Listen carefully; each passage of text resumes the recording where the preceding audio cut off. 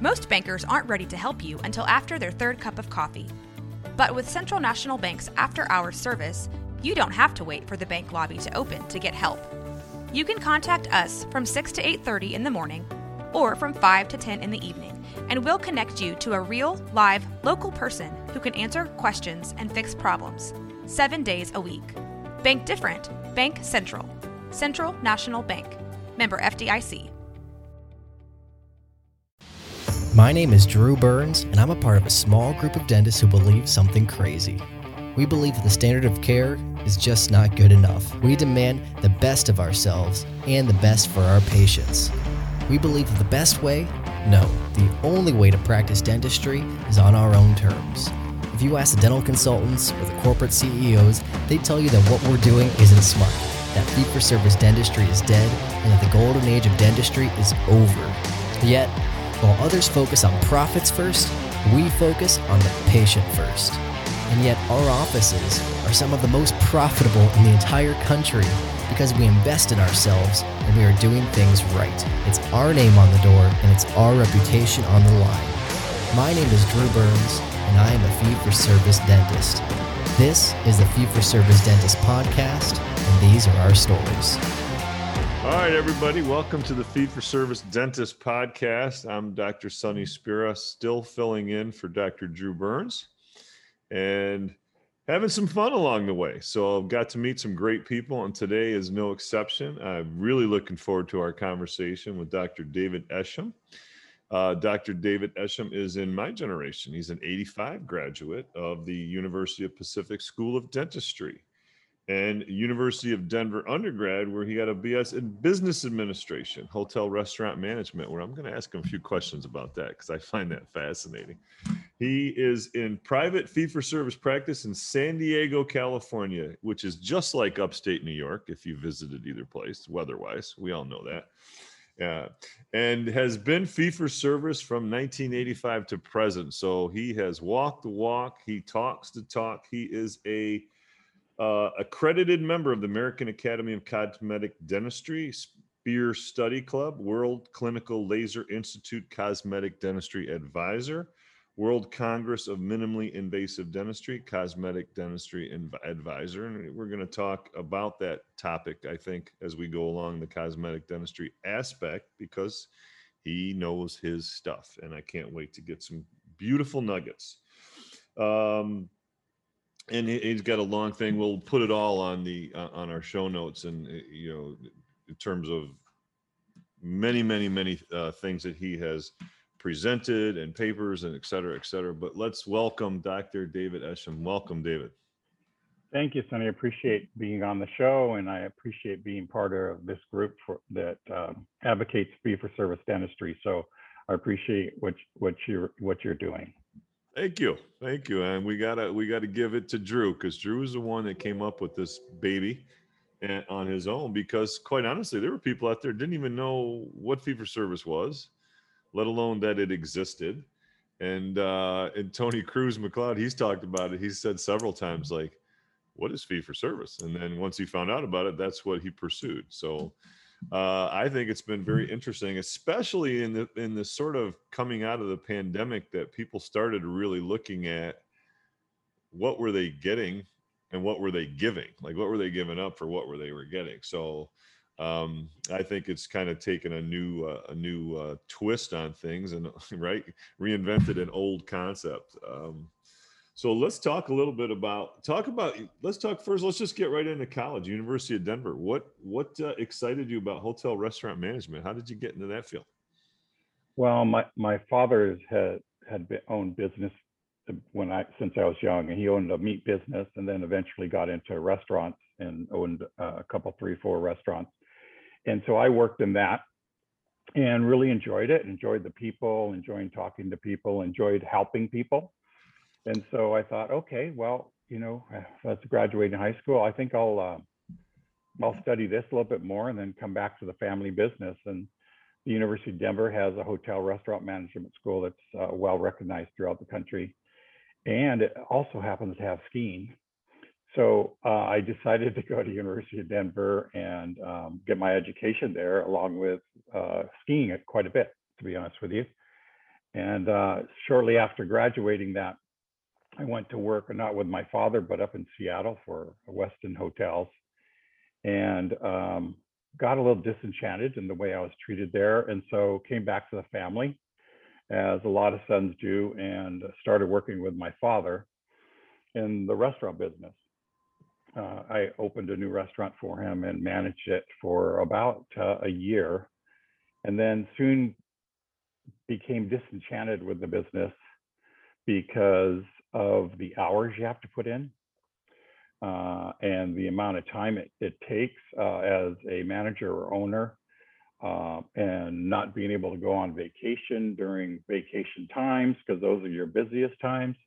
Mm-hmm. And so I went to my dad one day and I said, Dad, I love you and I admire your business, but this isn't going to be for me for the rest of my life. And so I think I want to go back to school to get my master's in business. And he stopped me real quick and he goes, Son, have you ever thought about being a dentist? And so I said, no, Dad. And he goes, well, dentists, they only work 4 days a week. And you know what? They're doctors. And, nobody dies on them. That's right. Typically. So I think my father was actually going through periodontal treatment at the time.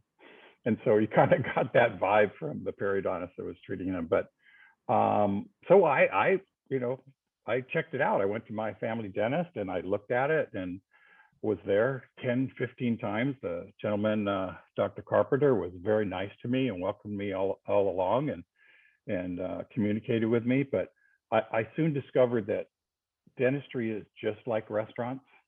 If you serve a good product and you treat people well, they'll come back and they'll send their friends. And so, but it's 4 days a week and has a much better, you have a flexible schedule, you could own your own business. And so that's when dentistry became for me. And I've done it since, as you said, 85, and I've enjoyed it. And I feel like I don't work. I feel like it's a hobby. And I just love what I do and love learning more and more, even after 30 plus years. When you do what you're passionate about, you never work a day in your life. I fully agree with that. So yeah. I love the concept of the background in the service industry. So, you talked a little bit, what are some of the real subtle things? Because you grew up in it, so you're immersed in that culture. Talk about some of the subtle things, or maybe some of the conversations that you had at home with your dad or your family about those type of interactions. Like, talk about maybe a disappointed interaction. How do you handle the unhappy customer? And talk about how some of that relates to dentistry, because that's I gotta believe that puts you way ahead of the game, because of your ability to see that already. I agree, Sonny. Some people think, oh, well, you kind of took a detour and then you found out you didn't like it, are you a little aggravated by that? And I go, no, I'm so glad I did that, because I so much appreciate what we have as a dentist, right, compared to a restaurant owner who has competition across the street, next door, and anybody can get into it. There's no hurdle or wall to go over in order to become a restaurant owner, but at least in dentistry, you have to have a license. And then so I appreciate learning the business, and I appreciate it that way. So that's why I take it to my dental office and never take anything for granted. But, when someone's not happy with the meal, usually the manager has to go over and discuss it with them. And then you just make it right. And you don't worry about the cost, and you just get, you replace it, or you give them a free meal next time, or you send them a dessert or buy them a drink. You just want to make it right. And so I learned from my father is that, like, if someone's angry, if you can just get it to a neutral place, then they're not going to go outside and talk to, 20, 25 friends about what a bad experience they have. And so you just kind of neutralize it. And it relates to, reviews nowadays, right, in dentistry, is that, exactly, when someone's not happy, even if you don't feel they're right and you did your best and, it's just the circumstance, you just have to make it right. And that's what I do in my dental office, to neutralize a negative experience, whether it's my fault or not, or whether it's manufactured in the patient's head or not. You just make it right and then just kind of move on and try to generate great experiences for everybody else, and not let that person bring you down, not let that experience bring you down. The future of fee-for-service dentistry is based in membership patients. If you need help starting your membership plan, or if your plan is too big for your team to manage, visit dentalmembershipdirect.com to set up your free membership growth solution demo with our team.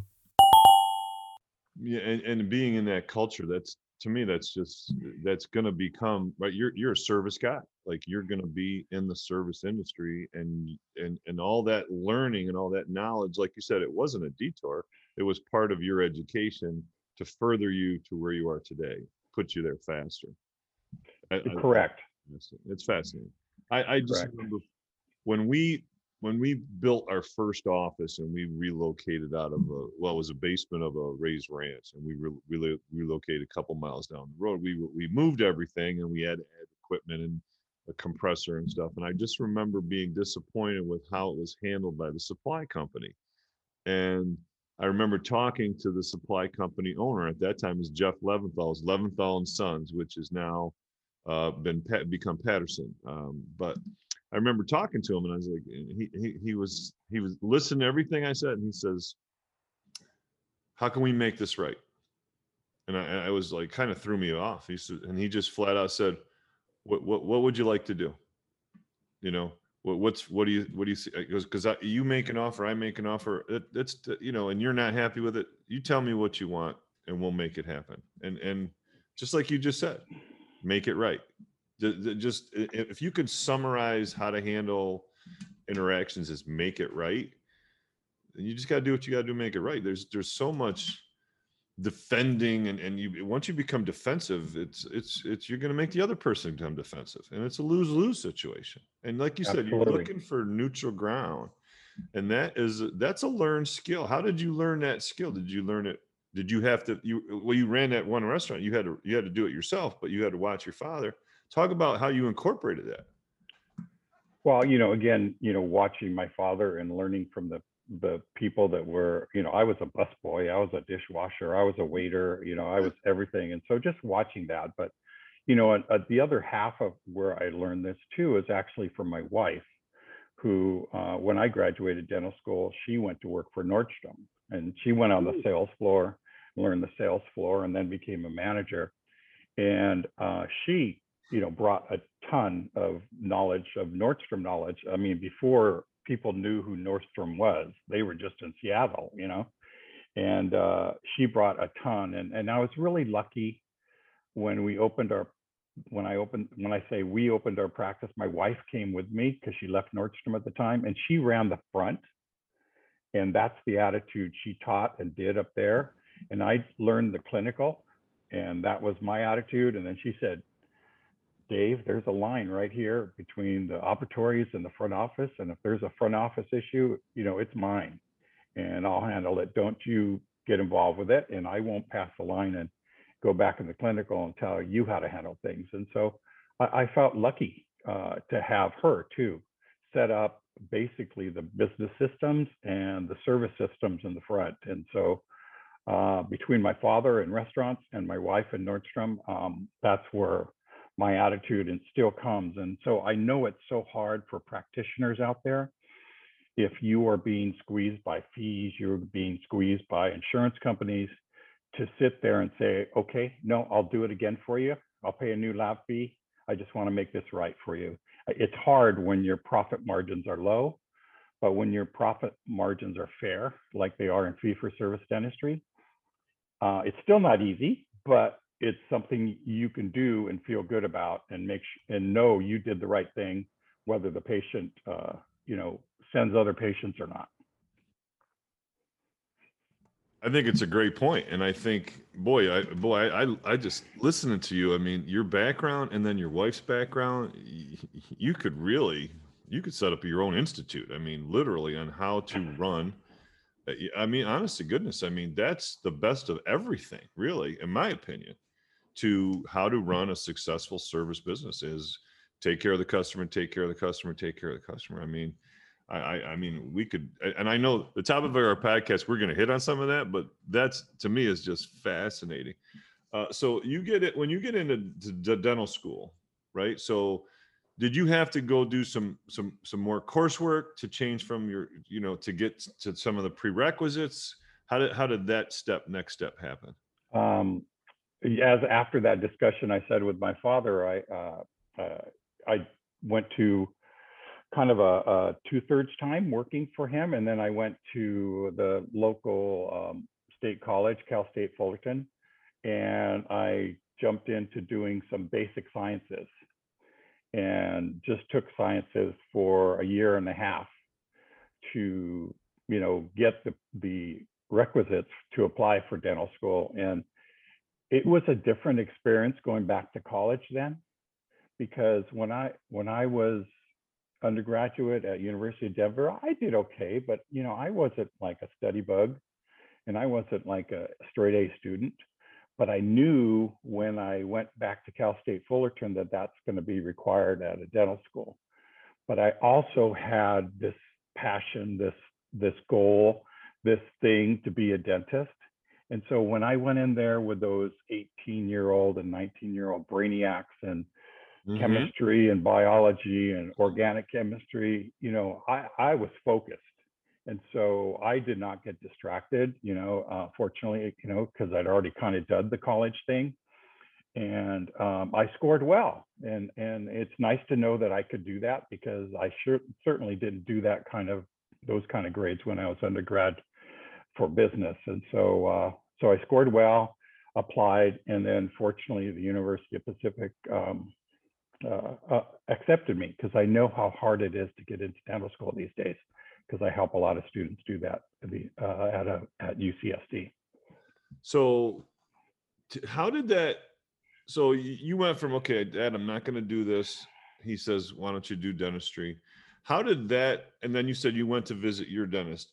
Your passion, your fire must have been lit, right? Because you said you were laser focused. So talk about talk about that creation of that burning desire. Well, maybe I have a problem, a personality problem, but I like to be liked. Okay. I really get a thrill out of being liked. That's dentist. And I probably didn't know that then, but when Dr. Carpenter had me in his office, and the way he treated people and how gentle he was with them, he was a big man. He actually played football at University of Utah, but he was just this gentle giant. And the way he did injections were painless, and the way he talked to people and had explained things to them. And then I saw how much they liked him, and how those people liked him so much that they sent more patients to him, because most every other dentist had hurt them. And so that's what lit my fire. That's awesome. Being liked. And then later on, after just being liked, is being able to satisfy and have somebody really leave happy with a great smile and a healthy mouth. That's really what lights my fire now. It went from there, being liked, to feeling fulfilled because you help somebody, feel better about themselves, be healthier, and go on with their life to accomplish things that they want to accomplish, because they feel confident in themselves. Okay, that's awesome. So that's a wonderful role model. There's no question about it. And yeah, he was an amazing man. I'm going to jump off topic, but did he remain like a mentor to you after the? Not much after dental school.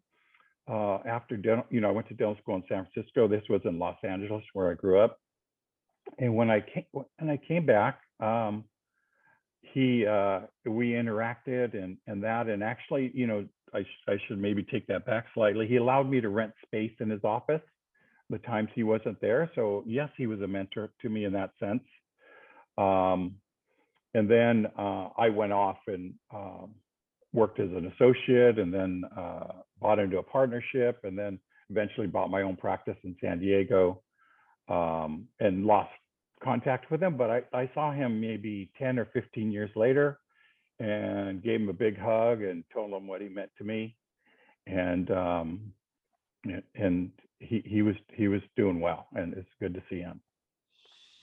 Okay, now when you're in dental school, as you're learning the various curriculum that we all learn, was there any one or two things that really, became more more of your passion? I've just run into a lot of dumb luck, you know. Great parents, great learning experience with the restaurants. When I was at Cal State Fullerton, I met my wife. And then when I went to dental school, the dean is Art Degoni, and he's the father of the humanistic teaching philosophy throughout dental school. And so instead of being treated like a peon, a private, like that in dental school, like a lot of other people had, we were treated like people, like doctors, and we were taught to be positive in the way we discuss things with each other. And the faculty there were positive in the way they corrected us. They were hard on us, and it was not easy there, but they never made you feel small, and they always gave you a way to improve. And it was just a matter of, it was up to you whether you wanted to go through the efforts and put in the time to get better, but you specifically knew what you needed to do to get better. And you never felt like you were something less than a person because you didn't perform a great DO amalgam prep, So humanistic training at UOP, and then the opportunity for leadership while I was there in terms of serving as class president, serving with CDA representatives, and serving in the Alumni Association later, really helped me in my leadership skills and interacting with older dentists and how they ran their practice, and some of the tips they've given me, have stuck with me for years. Great stuff. That's great stuff. So our topic today is going fee for service in 2021, and getting a little feel from Dr. David. It's very, to me, the picture is very colored in right now. I feel very confident of having at least an understanding of your perspective, which is, I think, is just, you couldn't script it any better. I think it's wonderful. So let's talk about going fee for service in 2021. What are some of the things? I know you said you work with younger dentists, getting into younger people going to dental school, younger dentists, et cetera. Let's start right from the ground floor. Let's get started right on that.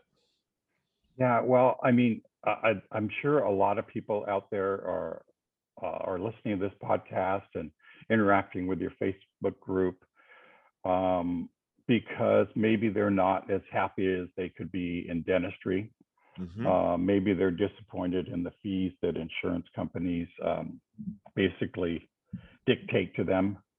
And maybe they're not that happy with doing dentistry under those circumstances. So the reason for fee-for-service dentistry is basically for freedom, freedom to do what we are taught, and freedom to do the right thing for our patients without having someone tell you how much of it you can do or how much you get paid for it to do it. And so I worked, as I said, I worked as an associate for a while, and a lot of times I was walking into an operatory and all I knew was I was treating tooth number 29. I had no idea what the patient's name was. Maybe I know their health history, but I don't know if they have a family. I don't know any of that stuff, just because I was popping from room to room, and I see that happening, and I hear younger dentists talking to me about that in the environment there is now. So what fee for service means is to be free to be the doctor, and then to be compensated appropriately, not overcompensated, but definitely not undercompensated as could be with some insurance issues. So to do fee for service in 2021, you have to put together a lot of things. You can't just open an office and put FFS on the outside and expect people to come to you. You have to bring a lot of education. You have to work harder. You have to treat people better. You have to think about service as much as you think about clinical dentistry. And then you have to have a unique proposition.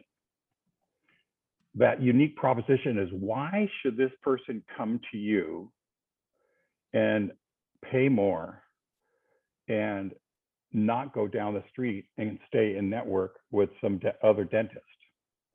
And you have to, the patient has to know what your unique proposition is, and then they have to value that proposition. And for me, it is minimally invasive cosmetic dentistry, meaning I'm going to think about their tooth as something that is precious and priceless. And so I'm not going to take away any of that tooth structure unless there's no other choice. And so when I do a filling, it's minimally invasive. When I do my composite dentistry, it's minimally invasive. When I show them what a smile makeover looks like done in a minimally invasive way, they know about that. And so that's my unique proposition, is minimally invasive cosmetic dentistry. So some people it's implants, some people it's restorative, some people it's dentures, but you have to have a unique proposition. And so I think that's very important. What are your thoughts with that, Sonny? Well, I think you know who you are. I think that's something that a lot of young dentists and dentists, I think, struggle with, especially with the outside social media influences of, I dropped these 18 implants yesterday and I did this, and but who are you? What do you stand for? I mean, you clearly articulated this is who you stand for. My question is along the lines of minimally invasive dentistry. How do you explain that to a patient? Well, as you've pointed out in multiple other podcasts here, communicating to the patients is of the utmost. And I'm not a great communicator. You can hear all the uhs and ahs and all that in my speaking. But when I'm in an operatory with a patient and I've taken extraoral photos of them, and as part of their exam, I go over those extraoral photos of them and show them what I see. I'm kind of like the expert commentator on an NFL broadcast. I know what teeth look like, what they should look like, what a wear pattern is, recession, and then I can communicate that without words, just by showing them their pictures. Mm-hmm. And so when you show people extraoral pictures of their mouth and you go over the ins and outs of their mouth, they see you as someone that they can believe in and they can trust. And so doing that and developing trust is the utmost importance in a fee-for-service practice. Mm-hmm. And if you don't have time to do that because you're rushed, because you need to squeeze more patients in because your fees are low, then you need to step back and slow down. And then I know for sure if you spend the time communicating with your patients, you're going to speed up. Right. Slow down and speed up. It's a good concept. I think, I think you're beating yourself up a tad. I will come in to defend you a little bit. In your conversation, it's authentic. And I've just met you. We've had a couple of email exchanges. We talked for about 5 or 10 minutes prior, but you are the real deal. So it's authentic. So I think that's a huge component. But like you said, if you don't have the time, and what you're showing them in the pictures and what you're communicating to them verbally, non-verbally, and expressions, I think if you're too polished, it's too slick. It's not authentic. I've done a few things with different speaking people, and they're all, it's like they're staging it. And I just feel that it's got to come right from your soul, right from your heart. And with that comes a couple things that are just not perfect. But it's authentic. It's a compassion and care. So kudos. I can get a sense in what 30 minutes that you have those absolutely qualities that come through loud and clear. Have you taken other educational courses helping you out with some of those communication things that are maybe not dentistry per se, that are maybe Nordstrom's, or anything about leadership or just communicating, understanding another person's fears, anxieties, or just how do you connect, right? Yeah, I listen to books a lot, but early on in my career, it was putting the money out there to have a dental consultant come into my office. One of the ones that I used was Bill Blatchford, Uh-huh. and I love Bill, and he taught me a ton. He taught me not to be afraid to talk about money Uh-huh. and to tell the patient the full fee. There were things that, I don't follow, but that's probably the biggest thing I learned from him is, hey, I'm sorry, this is $25,000. What do you think? Then you just shut up. Mm-hmm. And then you leave it quiet, leave it uncomfortable, and let the patient talk, because they're going to talk about what they're thinking. And then from there, you can explain why what you're talking to them about is valuable to them, and get over that hurdle they might have, and let them know that, yes, you can't fix one tooth at a time. You're going to need to fix 4, 5, or 6 in order to take care of this problem. And so this is what it costs. And so that was one thing. Consultants helped me a lot. I also went to Spear and did their full curriculum, and not only learned about clinical dentistry and become confident in my diagnosis in dentistry, but learned how to present, learned what to talk about with that extraoral pictures, learned about occlusion, learned about things that give me confidence. So when I talk to a patient, they see it as somebody that knows what they're talking about and is sincere about it. And I can talk about, as you've heard over and over again, what you see, what the consequences of doing nothing are, and what your solution is. And teaching me to let that process go through. Don't go straight to the solution. Go to the problem, go to the consequence, and then at the end, give them the solution, so that the patient takes it in and it is theirs. It's not your projecting something on them. Talk about that, because I think that's a key point. A patient comes in, 90% of the time has no idea, quote, that they have a problem, unless of course it's emergency or something like that. Some that's Right. that just slaps you in the face. That's a no-brainer. But that person, so how did you learn to get the patient to understand that they have a need? Because then you're going to make that need become a want. But how did you get them to understand that they have a need? Okay, so we've already talked about the photos. So they see, and they a lot of times think things are much worse than sometimes they really are. Mm-hmm. But they've never seen their teeth like that before. Mm-hmm. I mean, they might be 40 years old and they think they know everything about themselves, but they've never seen their teeth like that before. So the pictures, and then pointing out the problems, and not, again, I teach cosmetic dentistry residents, not going to the solution. Here's the problem, here's the problem, and looking at their face and getting their input and seeing what they say. And then they want to get a solution, but not really giving them the solution till you've discussed all the problems. And then talk about the consequence of doing nothing, not scaring them, not threatening them that you're going to have this tooth extracted if you don't fix it tomorrow, but showing them that, this has happened over time and now it needs some help. And how doing it together on an arch or together in a quadrant is to their benefit, because otherwise you're making something new fit something that is all worn and torn. So just going through the problem, letting them feel it, talk about some consequences, and then at the end going, here's what I think could work for you. This is the ideal situation. Here's a less ideal situation. So I give them 2 possibilities, and I talk about them as possibilities, and then say, this is the information I'm giving you. I think it's the best information possible. Tell me what you would like to do.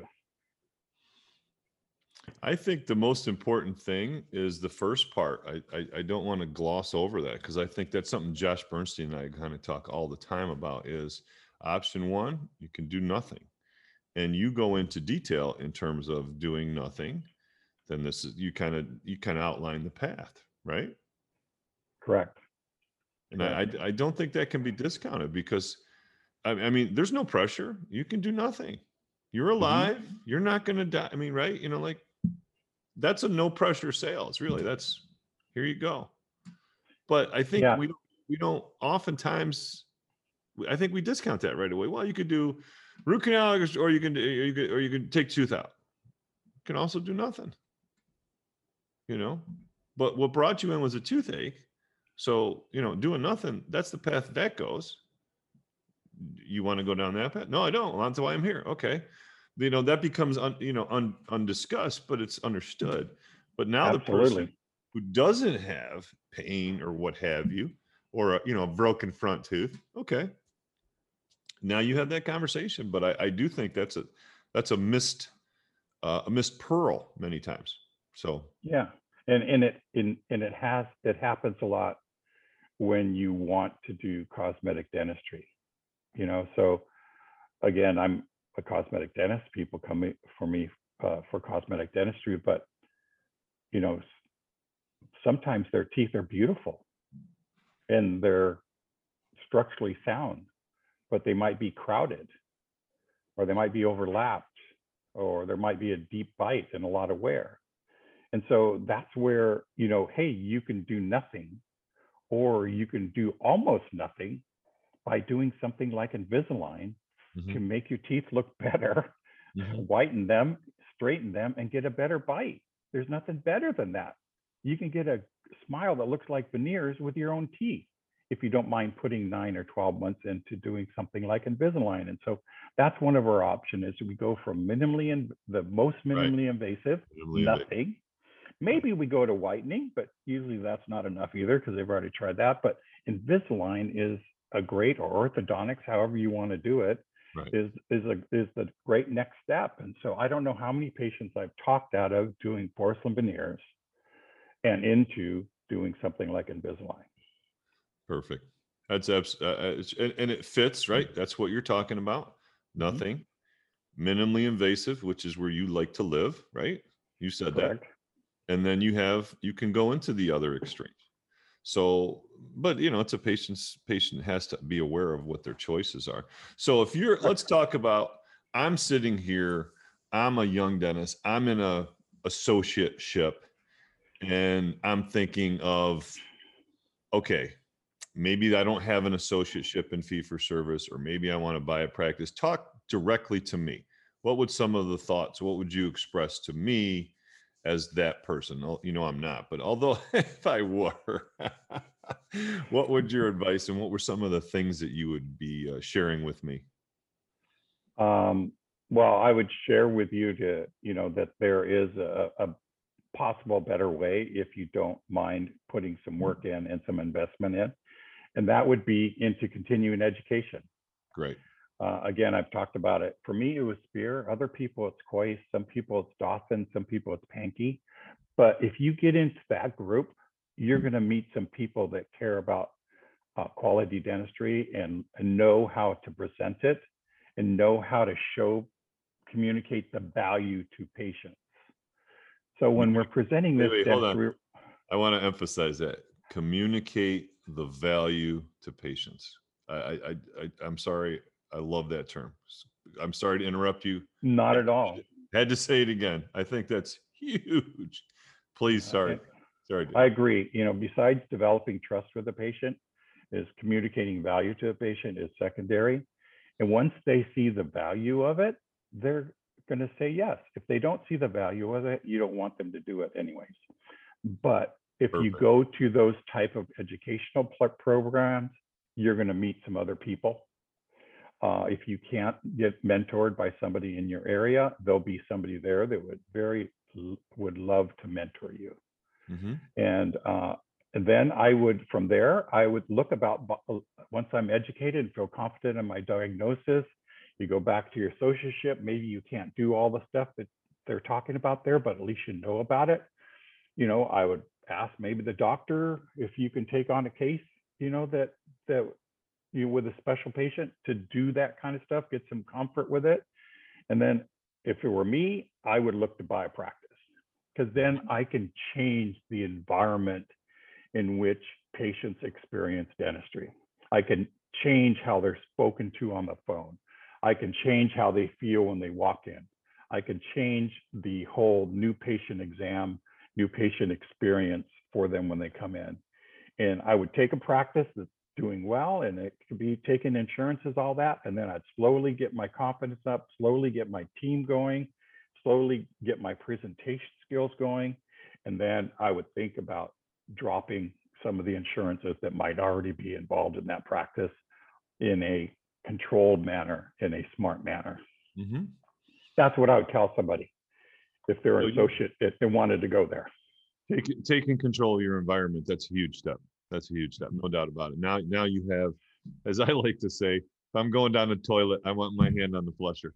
So I do like that ability. But how about the person? Talk to the person who maybe doesn't have the personality to be the driver of the bus.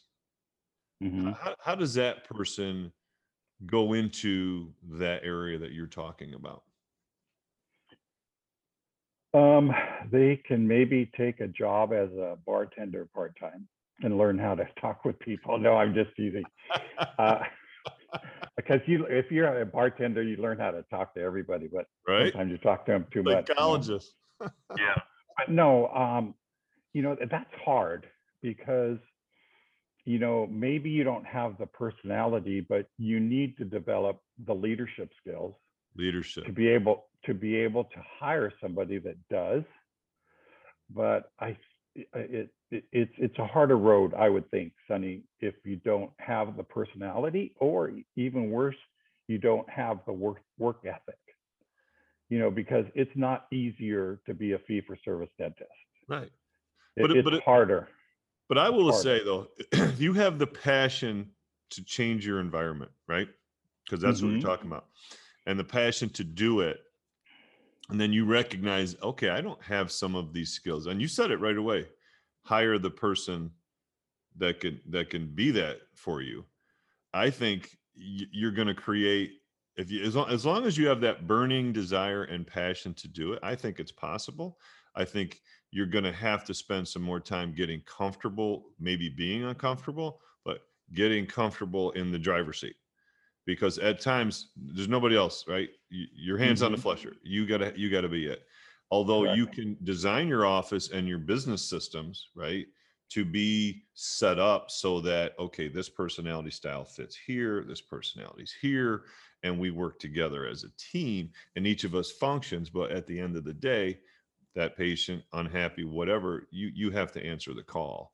So talk about some of the leadership development skills that you've been a part of or learned, or you impart when other people. Talk about that, because that's huge. Well, again, just learning management stuff, which is a lower level, but, learn management stuff in undergraduate, learning management stuff with the dental consultants and going to classes, and as I said, through SPEAR and then through the American Academy of Cosmetic Dentistry, serving as a leader in a society, dental society or academy like I did. You learn your leadership skills, your organizational skills, and your communication skills too. And so I've exposed myself to that, and I would recommend other people do the same, because you'll get to follow leaders in that dental society or whatever it might be. And then you'll get to be the leader if you aspire to do that in that dental society or academy, whatever it might be. And then you'll have something to take back to your office, and you'll get these nuggets of either what people did or how you saw them behave in those leadership positions. And then you'll be able to, you don't have to be, the Tom Brady of dental practice. You just have to be the right person in that practice among those 5 or 6, 7 people you work with. Yeah. And those are the only people you need to lead. You don't have to lead a whole football team or a whole organization. As a dentist, we have this small little microcosm that we can be the person. And if you are that person and you show up every day and you show that you care for patients and you want to treat them the best they can be treated, that stuff's going to flow on to your team and they're going to admire you for that. But if you're the person that comes in late and wants everything done for them, you know, you're not going to be respected as a leader, and they're not going to go through the difficult conversations they have to go through to talk to patients and inspire patients to come see you. Well, if you're not willing to do it yourself, you can't expect someone else to do it. That's like, so if you're not there, and you said it earlier too, one of the comments you made, you have to have the work ethic. And, I'm sure in growing up in the restaurant, you understand work ethic from your family, Correct. roots, etc. I think, talk about, I'm going to leave this topic in 1 second, but when you stepped into leadership roles in major groups, right? You were president of you said your dental school class, your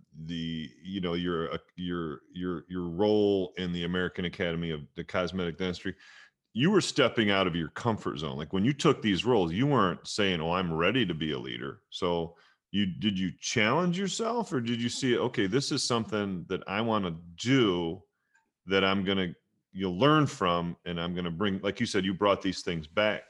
Talk about just getting out of that comfort zone. I think that's where learning happens, but go ahead. So in dental school, got exposure, and then I was the president of the Alumni Association of our dental school, maybe 7-10 years later. But when I got into the American Academy of Cosmetic Dentistry and joined, as they call us, a general dentist, there was a system of credentialing. The first credential you can get from the American Academy of Cosmetic Dentistry is accreditation. And then the second credential you can get is fellowship. And so when I joined that as a general member, I was in awe of some of these people. I mean, there was Bill Dickerson, there was Hornbrook, there was Rosenthal. There are some very big names in cosmetic dentistry in that organization. And so an opportunity came up. They allowed general members, which was me, because I wasn't accredited or fellowed, to be on the board. And so I ran for the board. And so I was the first general member on the board of directors. And basically I came into that group and was humble and listened and asked questions, and then gave my input when I thought it was appropriate, because they wanted general members' opinions, and learn from them. And it was kind of nice, because this was before podcasts and before Zoom and all these things, and that we would go to dinner after our meetings, and I'd be able to sit down with these people and ask them about how they developed their practice and listen to them. And I learned so much from that. But nowadays, we have that with podcasts, just what you're doing and discussing and explaining your success with fee-for-service dentistries. And so I really, every time I listen to podcasts, I think, well, God, this is just kind of like those dinners I got to go with those people. And so I served 10 years in the American Academy of Cosmetic Dentistry, and I got to meet a lot of people and go to dinner with a lot of people, and then also, become the chairman of the Professional Education Committee and put on the AACD's, annual meeting. And so I just learned from dishwasher to busboy to waiter, to restaurant owner. And I did the same thing with the American Academy of Cosmetic Dentistry to develop and learn and become a better leader. And so that's what I did. And that's what I would suggest to other people, is get involved. And then, as you say, get out of your comfort zone and become a committee head or become a leader in some way in that association that you have passion for. Because I had a passion for cosmetic dentistry. And I wanted to get better and better at it and do more and more of it. And I just dove right into my passion. Yeah. And I think, well, first of all, as an Italian, a lot of things happen around the food table. I can tell you that. So I miss that. And I'm looking forward to getting back in that vibe, with that. Like I talked to someone, I went to a class with Gordon Christensen's, and it was probably about 2 years ago now. And in the class, staying at the hotel, I met a lot of the other dentists that were there. And it's so many things happen outside of the clinical setting, let's say the learning setting, that are learning experiences you don't even realize. And like you said, you're having dinner and you're rubbing elbows and you're learning and talking and listening and absorbing. And hopefully we're listening more than we're talking, right? And I just find that those experiences are just completely life-changing. And then friendships develop, and to communicate across the country is nothing. Look, and you're sitting in San Diego. I'm actually in Jersey right now, but we're having this conversation. Right. It's like we're sitting right next to each other at a dinner table. I mean, there's no reason on earth that you cannot have really valuable communications with others and learn from it. And podcasts are a great venue to do that. But I do think getting back to the in-person back and forth, CEs is just, I can't wait to get going. So yeah, and that's why I encourage that the young practitioner to get involved with one of those groups, as I mentioned before, and because you're going to meet like-minded dentists. There you go. And you're going to spread great stuff back and forth to each other. And you meet someone who you say, he reminds me of me, or I see a lot of similarities. Like I'm in talking to you, I see a lot of similarities. I didn't grow up with, I didn't have a restaurant background, but there's just a lot of similarities in some of the thoughts and how you shaped some of the things you've done. Now your passion's a little different than mine in the operatory, but that's beautiful. That is wonderful. So talk a little bit more now about,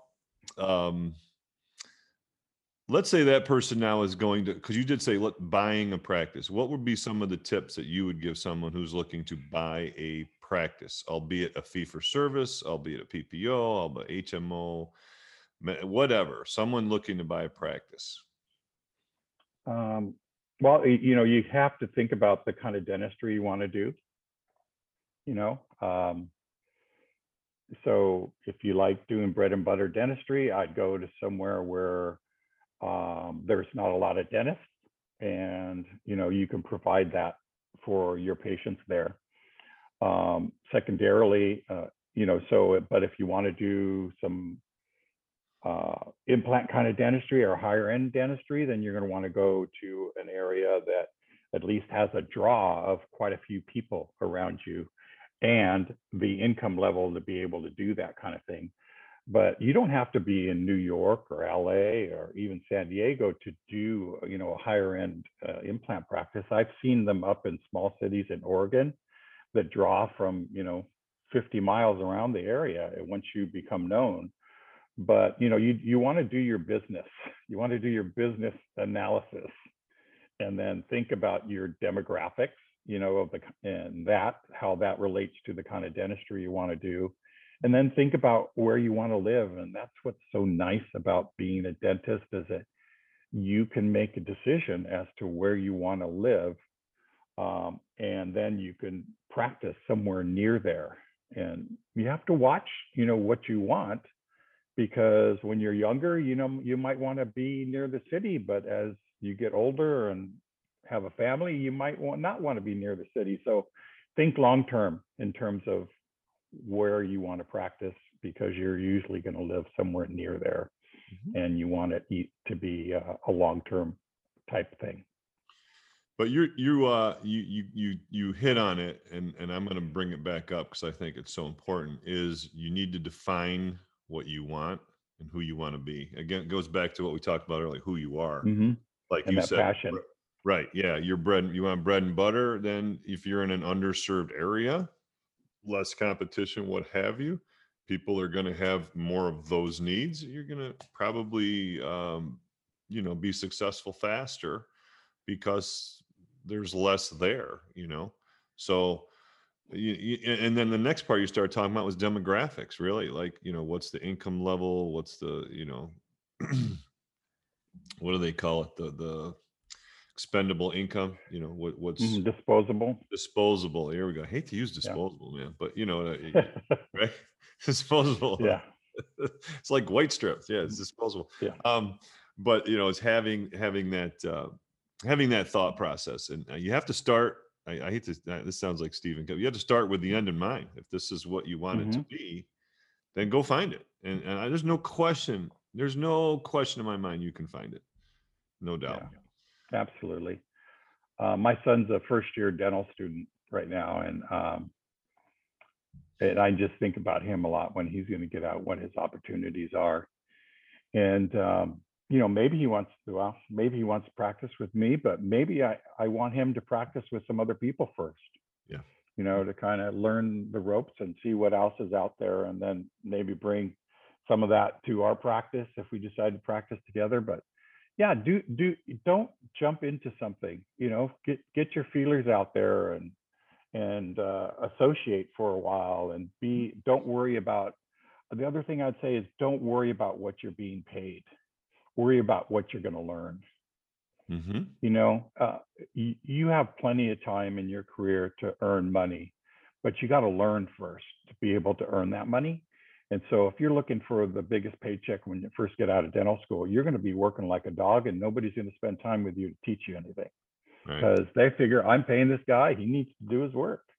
And so sometimes associates come in and I talk to me and talk to my office, and they want to work with me. And I go, well, what do you know? And how much time am I going to have to spend with you to learn? And so I'm happy to do that, but I'm not going to pay you top dollar and then have to teach you. There has to be something more fair there. Maybe in the beginning, less dollar, but I'm going to spend time teaching you. But if I'm going to hire somebody top dollar, I want them to produce. I don't want to have to spend time teaching them. I want to just wind them up and let them go. But that's not the kind of person I want to hire. I want to hire somebody that wants to learn, and I'm happy to teach them, and then I want to see them grow. And so that's when their income will grow, is when they can do more and treat patients well. Look at how easily you explain that, right? On the surface, a person would say, well, I'm not, like, I could see that person coming up, well, he's not going to pay me this. But understand what you were just explained. There's a learning process that you don't appreciate now, but 10 years from now you will. And you defined it, right? I will help you, teach you, but that's taking your time and your energy away from what you could be doing in your practice, and et cetera, growing, all that. That's something that you're not being paid for, but ultimately you are, in a sense that their pay is reduced maybe than what they would make at some factory, right? Correct. So, but you're gonna, and I get it. I'm down with this 100%, because you're trying to educate and create a great doctor that wants to learn. Because a great doctor, as you've said right from the beginning, is someone who has that passion also to learn their craft and learn the presentation and learn the diagnosis and learn how to be, because I think we graduate with pretty good technical skills. I think some of our doctor skills, the difference between a technician, person who could put a denture together, and a person who could diagnose, et cetera, and treat the face and the person and the personality, is the doctor, and then deal with the ramifications if something didn't go perfectly. And I think you really described it very well. And anybody who didn't understand that doesn't belong in your office anyway. So, and younger dentists need to understand that, okay, you got your dental license. That doesn't mean you make the average of what a dentist should make, because you're not an average dentist.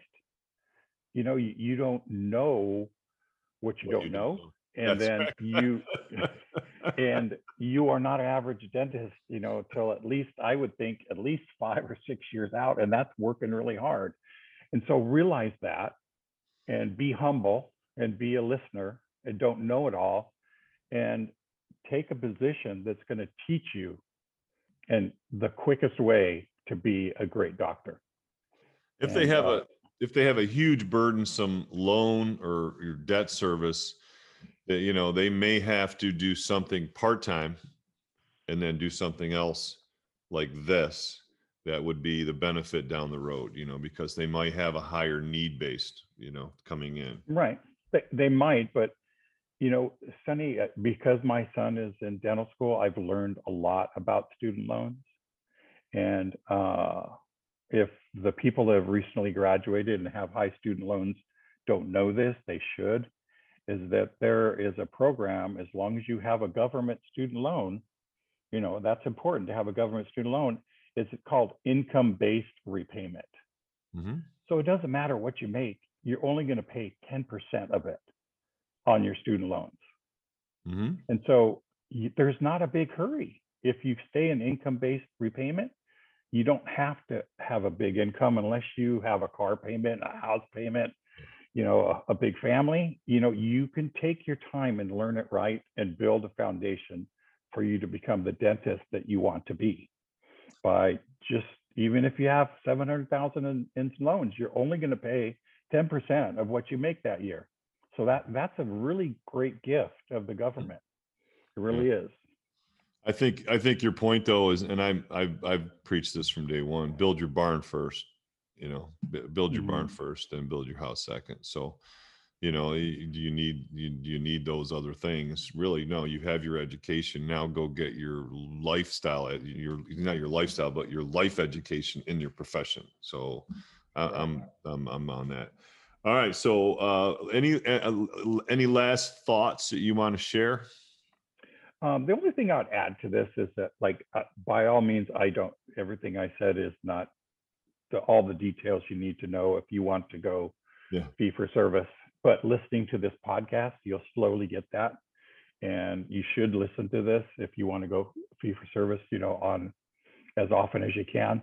But the best resource I've seen for going fee for service, and I have nothing positive, I'm not getting paid by this person, it would be to look into Gary Takis, who has the Thriving Dentist Show podcast, and he also has a part of his dental consulting company that talks about becoming less insurance dependent and the actual steps to take to do it. And they may not be perfect for you, or they may not be perfect for everybody, but they're a great foundation, just like Spear and Coyce and Dawson and Pankey are, to getting there if you want to get there. And it does take more work, but if you want to do it, you're going to enjoy a very good dental life. And I am so thankful for my dental life, and I'm so thankful for fee for service and being fee for service, that it was well worth my efforts to keep it and build it and have it the way I have it now. Because it makes me want to do dentistry every day because it's fun. Yeah. And not just do dentistry so I can put enough money away to retire. Right. I don't want to retire. I just want to keep going. Yeah. So that's my only thing. Check that out. And if somebody wants to contact me, feel free to contact me. I'm happy to talk to them about my favorite subject. And that's the beauty. And that's truly the beauty, I think, of the fee for service, at least the Facebook and then this podcast, really the community of folks that are willing to help. We started doing some Thursday night Facebook live sessions with that whole thought process in mind. That's wonderful. There's people here that need some support or help, or if nothing else, well, I've been down this road, and you don't have to make all the mistakes yourself. You know, sometimes we've made them for you, so you can learn. So I appreciate that. And I'm going to put all the stuff I'm not going to, okay. all the things are going to be put into the delegation. Show. That's Very right. good. Someone is going to do that. Pretty much it's Drew or Nick. Nick does a phenomenal job putting this all together. And we'll list it on the show notes. And I'm sure, and just talking with David, you can understand that he has a passion for what he does, and he has a passion for dentistry and for dentists in general coming up, and seeing that our profession remains a profession. It doesn't just become a trade. I would like to say. So please reach out, and you can reach out to me or David. Now, the last question I ask everybody, this is a fun one. This has nothing to do with dentistry. If you had the ability to go to any place or time, where would you go and why? Any place or time. Yeah. Go back in time, go. Wow, you got me on that one. It's a fun one. But most recently, I visited Zion National Park. I would like to go to another national park before anybody's been there, and then just kind of like if I was at the Grand Canyon, just kind of walk up on the rim and just see that before anybody else had seen it. So it would be the Grand Canyon and be there before other people have gotten there. But I know, and then somehow Star Trek wise, zoom me out of there when I wanted to leave and come back to where I am now, because I love where I am now, but I would love to have seen the country when it was raw and nobody was here yet, and what it must have felt like to see that for the first time. That would just be amazing. So unfiltered and unedited view for the first time. I love it. That's beautiful. That's a great way. So we'll wrap this up. Again, David, thank you for your time. I really appreciate that. I know that you and I will continue speaking because I really appreciate all that you've done and said, and I really have a great vibe talking to you. So I appreciate it. Thank you, Sonny, and it's been an honor, and appreciate again what you are doing with the Fee for Service podcast. Thank you. Thank you. Thanks for listening to the Fee for Service Dentist Podcast. If you would like to share your Fee for Service story, please fill out our contact form at ffsdentistry.com. Also, be sure to join our Fee for Service Dentistry Facebook group. For help starting your dental membership plan, visit dentalmembershipdirect.com and membershipmastercourse.com. Finally, for help with in-house financing, visit dentalfinancingdirect.com.